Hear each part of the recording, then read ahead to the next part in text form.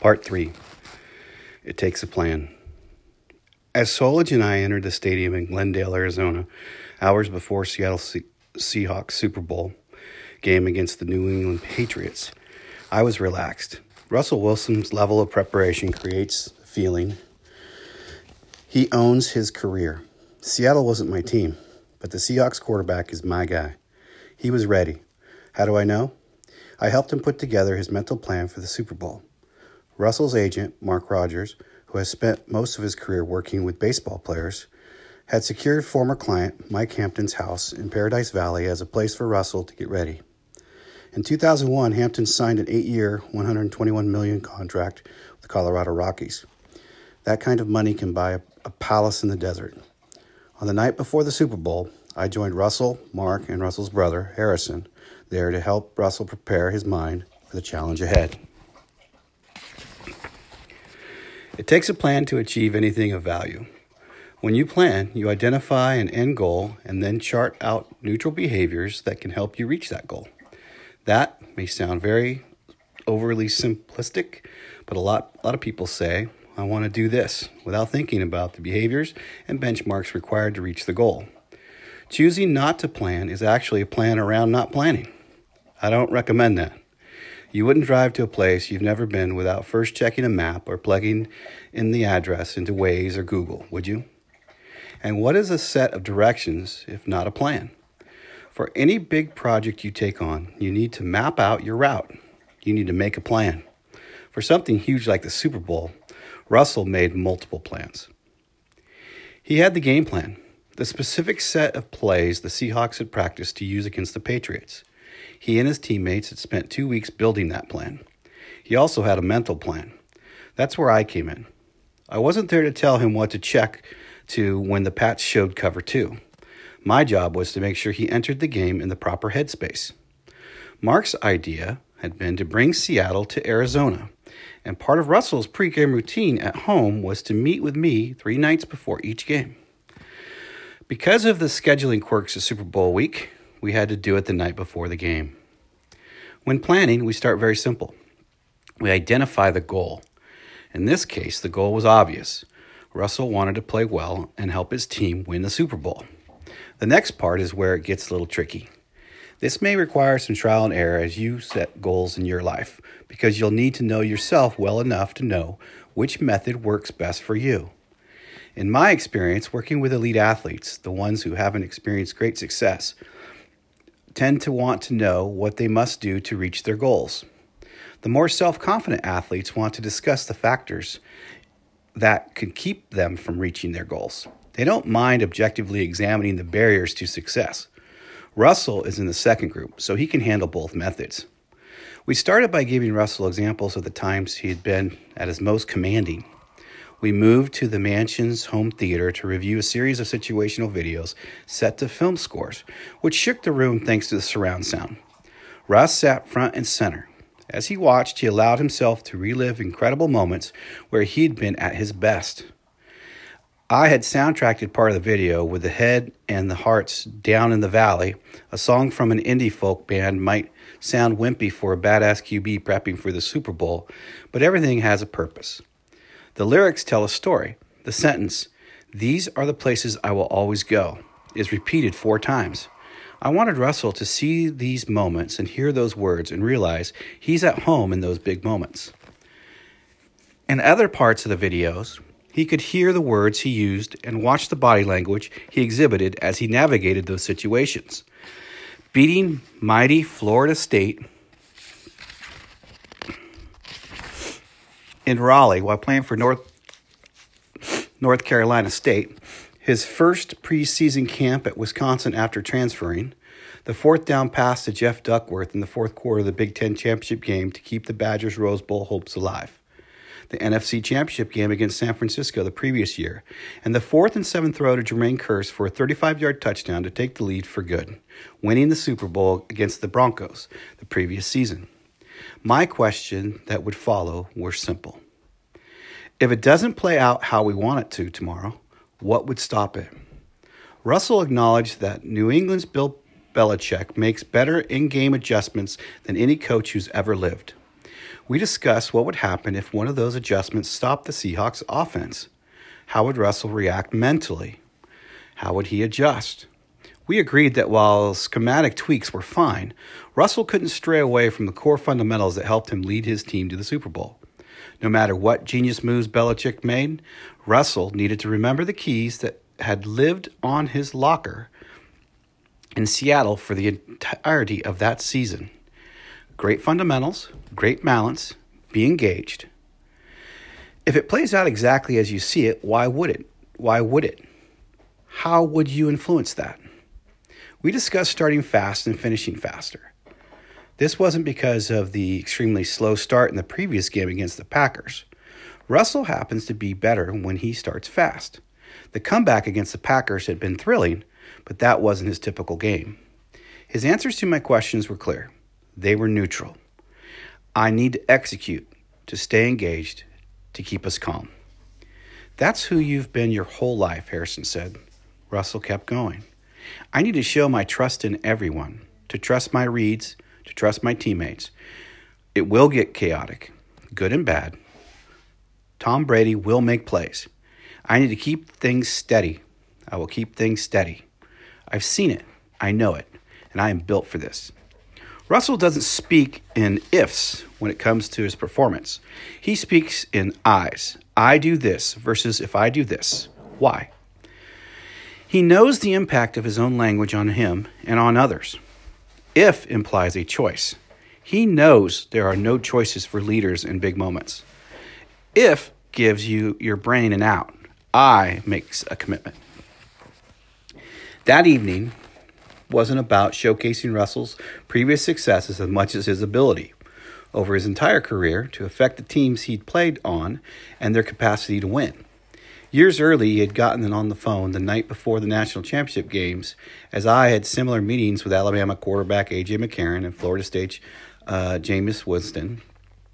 Russell helped reinforce neutral mindsets that would allow A.J. and Jameson to execute their roles as pieces of their own team's puzzle as they played in the biggest games of their lives.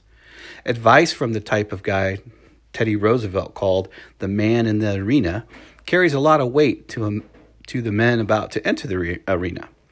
Russell's counsel helped AJ and Jameson stay neutral, and the fact that advice worked for those two only reinforced the concept for Russell. We didn't need to call in for extra advice for Russell that night in Arizona. He had a great game plan and a great mental plan. He was ready.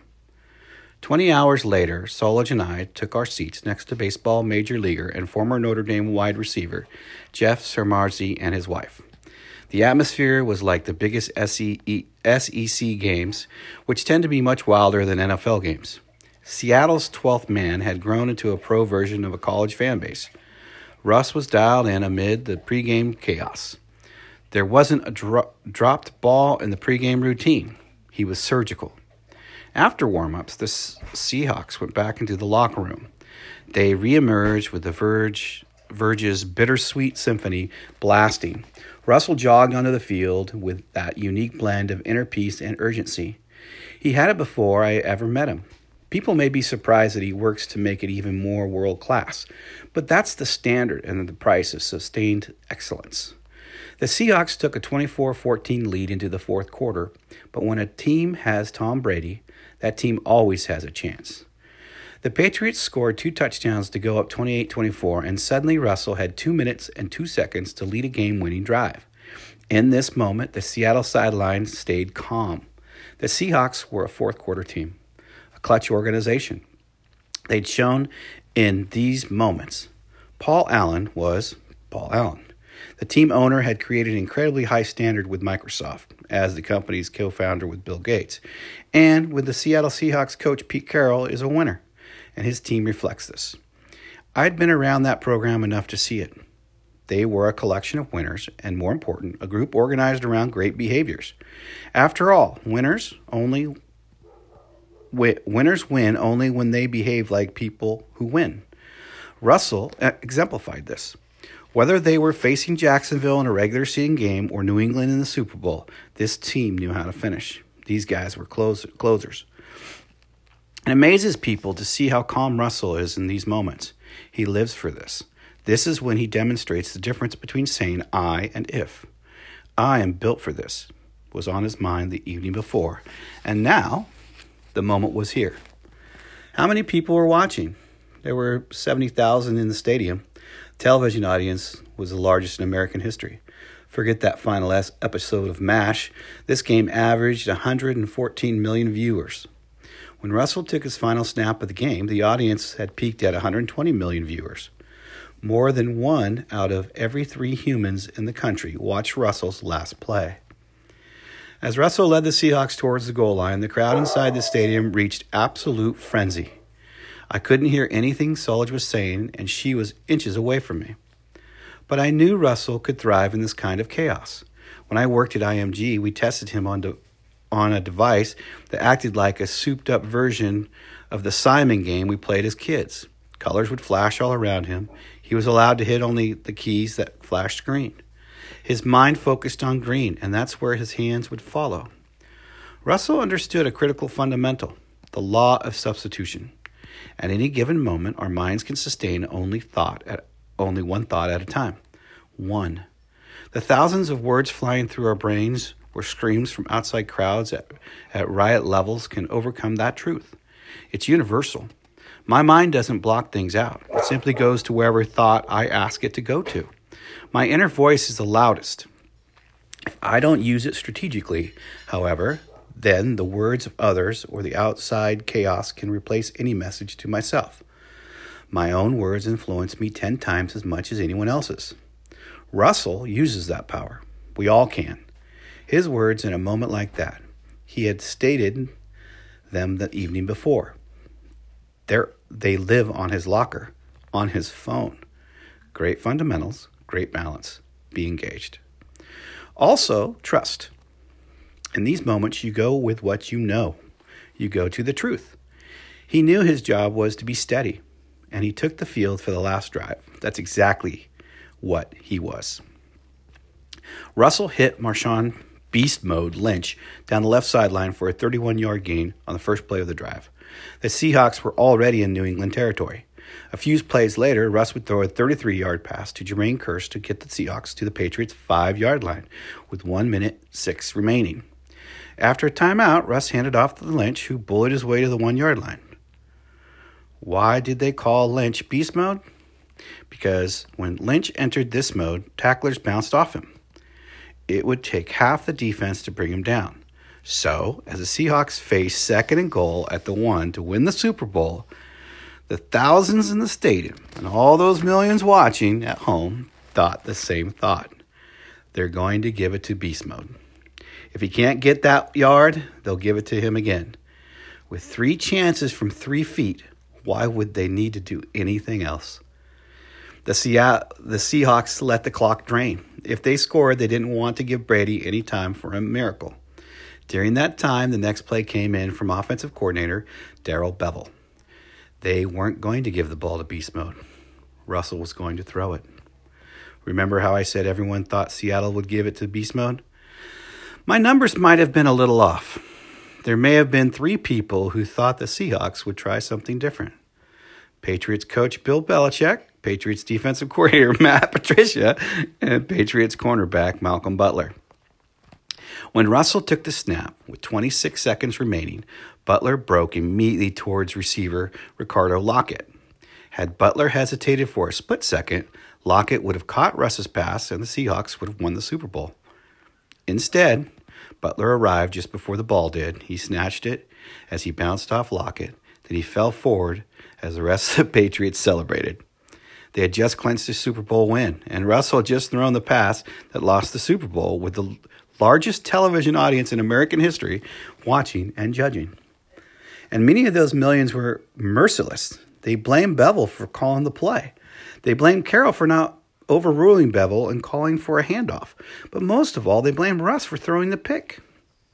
3 years later, Russell and I would go over the play and its aftermath with former Oklahoma State quarterback Mason Rudolph for our ESPN show QB2QB. Right here in this moment, you realize that if you're going to go for something, you're going to have some heartbreak, Russell told Rudolph as the interception played out on a nearby wall. But if you're not willing to go there, you're never going to get there. In other words, you have to be willing to be the GOAT, the old negative meaning of the word my generation grew up with. If you ever want a chance to be the GOAT, what younger generations call the greatest of all time. Minutes after throwing the interception, Russell had to face the cameras and explain what the hell happened. As he walked to the press conference, he thought over what he would say, how he would frame this moment. Even now, less than half an hour after an enormous public professional failure, Russell stayed neutral. Our team, everybody, we fought all season just to be able to accomplish a tremendous goal. Russell recalled thinking during the walk, the one thing I've always realized in this, whether it's me holding up the trophy or not being able to hold up the trophy, either way, I wasn't ever going to let that define my career. Some of us remember the brutal press conference Carolina Panthers coach, quarterback Cam Newton gave after losing Super Bowl, I'm not sure what that is, to the Broncos. His answers were short and clipped. After a few terse responses, he just walked away. Later, Newton admitted in an interview with Ebony that he could have handled the situation better. Who is anyone to tell me, man, it's just an interview? You haven't been in that situation. Newton told the magazine, you didn't have millions of people watching you. Your heart wasn't pumping with the embarrassment or the anxiety of the stress of dealing with that type of game. I just wasn't ready to talk. Was I mad? Hell yeah. But there could have been a better way to control it, and that's why I think having more time would have helped. Russell had the same amount of time a year earlier. His loss had come on a gut punch on the final play, not as the result of getting battered for an entire game. He had been in an arguably tougher situation and had answered every question. Russell told Mason and me about how losing his father would always be harder than losing any game. I'll never forget the moment he passed away, Russell told us as he explained his mindset during the press conference. The hardest moment of my life, hands down, when he passed away, I said this to myself, the sun's still going to come up in the morning. Then Russ explained how he could have learned something from the loss. You keep your head up, he said. I'm never down. I can never be down. I'm grateful for the opportunities that I get. You have to take things like a man. You have to take things with strength and understanding. And even though it's not easy to understand in the moment, you have to know that there's going to be clarity someday. There's going to be clarity and understanding. This comparison is not meant to disparage Cam Newton. It's meant to show the difference between negative and neutral thinking. Having to explain to a bunch of strangers why you just lost a Super Bowl is an incredibly difficult task. Few people are equipped to handle it properly. Russell was, because Russell has always known how to stay neutral. That mindset also helped Russell take the correct next step. Because while it's important to make a plan, the best realize that sometimes their first plan gets blown to smithereens and they have to respond by making a new plan. Russell and the Seahawks had a great plan for that Super Bowl. Had they won it, Russell could have used the same plan he'd used the previous offseason. Who could have argued with the results? But Belichick, Brady, and the Patriots had a better plan for that Super Bowl. Now, Russell needed a better offseason plan than the one he had the year before to overcome the mental fallout from the game, from the play, from the avalanche that followed. At 6 a.m., 10 days after the Super Bowl, a text message from Russell popped up on my phone. It's time to hit the reset button. Let's make the best offseason yet. My response? On it. Agreed. It's completely in our control. 24 hours. The best is ahead. RW. I've never viewed myself as a sports psychologist. The best teams and organizations aren't calling anyone often, in my experience. And when they do, they're not looking to start that relationship with me in an office. I had significant doubts about my ability to grow at IMG or Exos in that role, and I wanted to grow. I wanted relevance. I wanted to make money. To do that, I had clear choices. I would develop additional skills and take more important positions that would include overseeing all training at IMG and later running the professional sports business of Exos, the unquestioned best professional sports training facilities in the world. To do this, I learned every element of training and how the pieces came together. I began building behavior platforms with many of the best brands and experts to launch young pros and keep the best ones on top. Body, mind, recovery, social skills, media, and humanity. It all mattered. Nick Bollettieri gave me a front row seat to the best of the best at 26 years old. I sat in on meetings with or about Serena Williams, Maria Sharapova, Eli Manning, Tony Romo, Josie Altidore, U.S. Soccer, and growing the academy business as a whole. I was surrounded by the best agents, the best federations, dynamic families, and the best experts across IMG's incredible platform. 7 years in, Bollettieri and the others had given me the keys to oversee all the athletic development at the world's toughest playground. No mental coach had been given this opportunity before. It was a year into my marriage, and my new professional focus probably got my personal relationship handed down the wrong road. I hate knowing the reality now, but I love the opportunity I was given. I took it. This is what I was built for. People are surprised to find out that I'm not a sports fan. I'm a fan of growth. I believe in people. Wherever the journey starts for them, I can see what they will become when weaponized with the right behaviors. I see it in 11-year-olds. I see it in 60-year-olds. I see it in the football complex at Alabama. I saw it with my first under-18 girls club team, and all of them would get my best. All can be trained. Everything. Every single thing can improve. We aren't meant to be stagnant. I help develop people.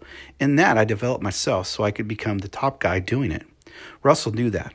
I had earned that right for him to ask me to help develop this plan. And it would be both my privilege and my responsibility to take this incredible aptitude and put it in my best daily situations to make the next moment. The off-season following the play. The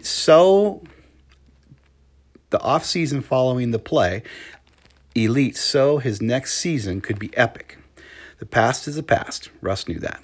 People aren't defined by the past unless they choose to live there. He didn't. Neither did I. The people of Seattle, however, did. They couldn't help it. They loved their team, and their hearts were broken. Even if they meant well, daily reminders of that interception weren't going to help. So we needed to get the heck out of there. That's where Russell and I started developing the next plan. We had identified the goal, conduct an off-season program so great that Russell would come back better than the quarterback who had just led the team to consecutive Super Bowls. Now we needed to build the next steps that would help Russell be that quarterback, and reported to the Seahawks organizational team activities, OTAs, in April. We realized atmosphere matters more than most people realize. I explained why Russell couldn't stay in Seattle, but where could he go? The previous summer, Russ and his manager had anchored down in Manhattan Beach. That was a different situation, however. Then he had just won the Super Bowl. His on-the-field success was at an all-time high. Endorsements, national television. The world had seen what I saw in the first 10 minutes after we met in 2012. But along with all the excitement, he had been dealing with a life challenge, the end of his marriage. That off-season was built to manage everything that came with that, as well as with the on-field success. It was focused on getting back to another Super Bowl, which is exactly what the Seahawks did. This offseason would be about getting back to the basics that had provided the foundation for those 2 Super Bowl trips. Manhattan Beach is wonderful. I wanted somewhere where the sun shone and blue skies nearly every day. Weather affects mood, and we needed to reset our mood. No dreary skies for us. Manhattan Beach fit the bill, but it's also a hive of activity. We wanted sunny and boring because Russell needed to focus on the task at hand. Manhattan Beach is just too interesting. So I looked 2 counties south. I thought San Diego would be the right place because of the volume of blue sky days, the weather, the serenity, a great collection of top-flight training centers. We had an NFL quarterback who needed to work out, after all, and easy access to L.A. Within 36 hours, 12 hours too long for Russell, we had rented a 3,000-square-foot home in a very quiet suburb of San Diego. 13 days after the Super Bowl, and he was already on to the next season. Solich flew to finalize the interior of the house, and we snuck up to La Costa in Carlsbad for a night. Only Russell would pick a community where the average age is 70, she said. The first arrivals in San Diego were Prince and Naomi, Russell's 2 beloved Great Danes. Russell's bags followed. Russ himself would be coming down later that day. In 4 hours, we secured a fence for the dogs, loaded the house with food, got bags to Russell's room, set up a massage center and a guest room, prepped the pool for Russell's stretch and cool downs later that night. Do these tasks sound menial given my job title? For years, people would tell me, former partner Chad Bowling and me, that's not your job, bro. We always knew the reality. Getting shit done is the job, wherever it took, whatever it took. Both of us could get anything done, anywhere, anytime. As the private airport gates opened, I drove towards the sunset. The plane was dead center of the intimate facility. It felt like a scene from Top Gun. Russ walked off the plane. Love you, bro, he said. Thanks for doing this. Wouldn't miss it, RW, I said. The best is ahead. The best is ahead, he replied. The journey forward had begun. It had really begun with his post-game press conference 13 days earlier. Choice? There are no choices as to how a leader handles a moment like that if he wants to move himself and his team forward. Pete Carroll says it's his fault, I said. Do you agree? I put the blame on me, Russell said. The ball was in my hands. I threw it. That was the mental part, owning it. He'd held the trophy the year before. He'd shoulder the other side of it now.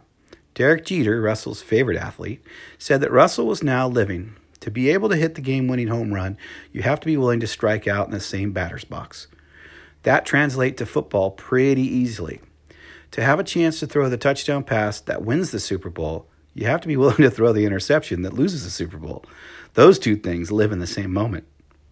With the atmosphere covered, we moved on to the next pieces of the plan. Russell had a specific physical objective. He wanted to get faster. The next morning, we visited some of the best facilities in California. Together, we would decide who would be trusted to help him achieve his goal to run a 4.4 in the 40, to not be caught by anyone. That was his mission. This part of the plan would be built around that. Confidence is the belief that you can do whatever is demanded. This is why I've never bought into the idea that the mind is anything more than 5 to 10% of the equation. I spent as much time overseeing all elements of training at IMG as I did working in the psychological space. And it is clear to me that if you don't have the psychology and skill set to achieve something, no amount of will can overcome that. But small percentage makes a world of difference. When you're elite, you need to be holistic. You need to have a plan for everything. You need to train it all. Russell's success in 2015 would have a mental component, of course, and we had a strong plan for that. His confidence, however, would be built on his physical preparation. That would be driven by commitment, strategy, and the right process. Ryan Flattery, who now serves as Nike's VP of Performance, would earn Russell's trust to help him guide through the process, and Ryan was perfect. His facility was filled with top-level athletes. Arizona Cardinals quarterback Carson Palmer, future second overall NFL pick Marcus Mariota, Olympians, you name it.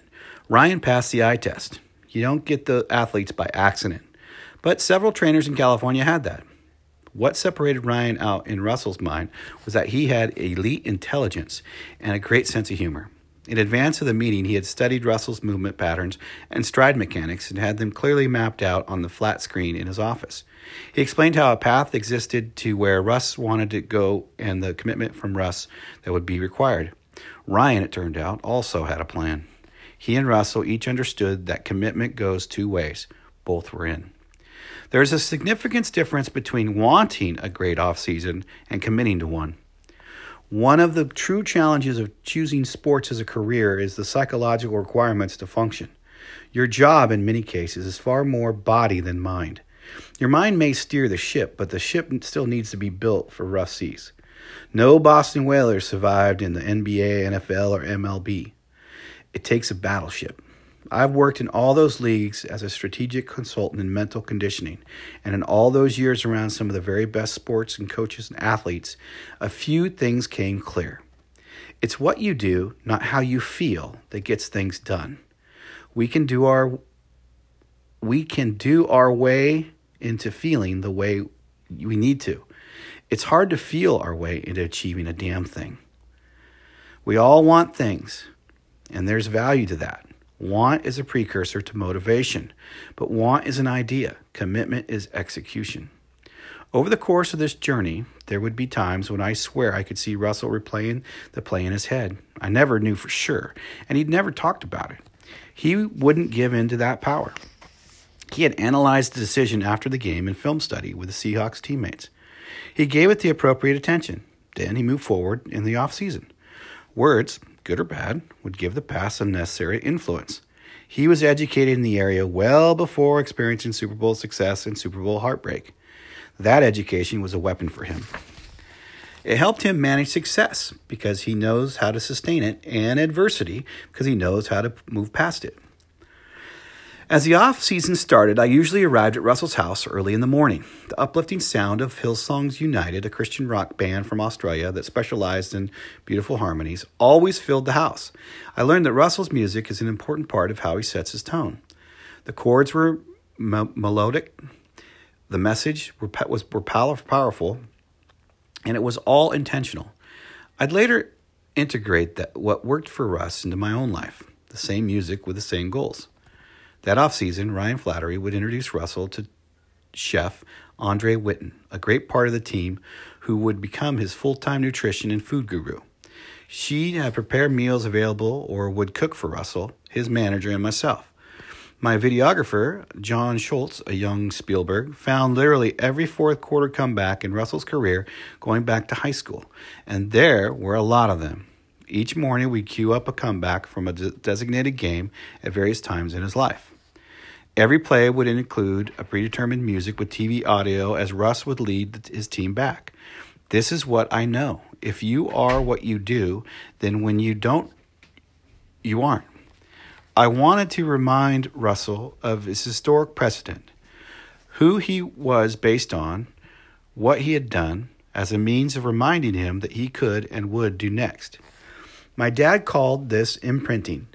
In 1980, he'd have NASA leaders, IBM executives, educators, and athletes write down specific memories of strong performances on note cards, put a plan in place to review and relive them.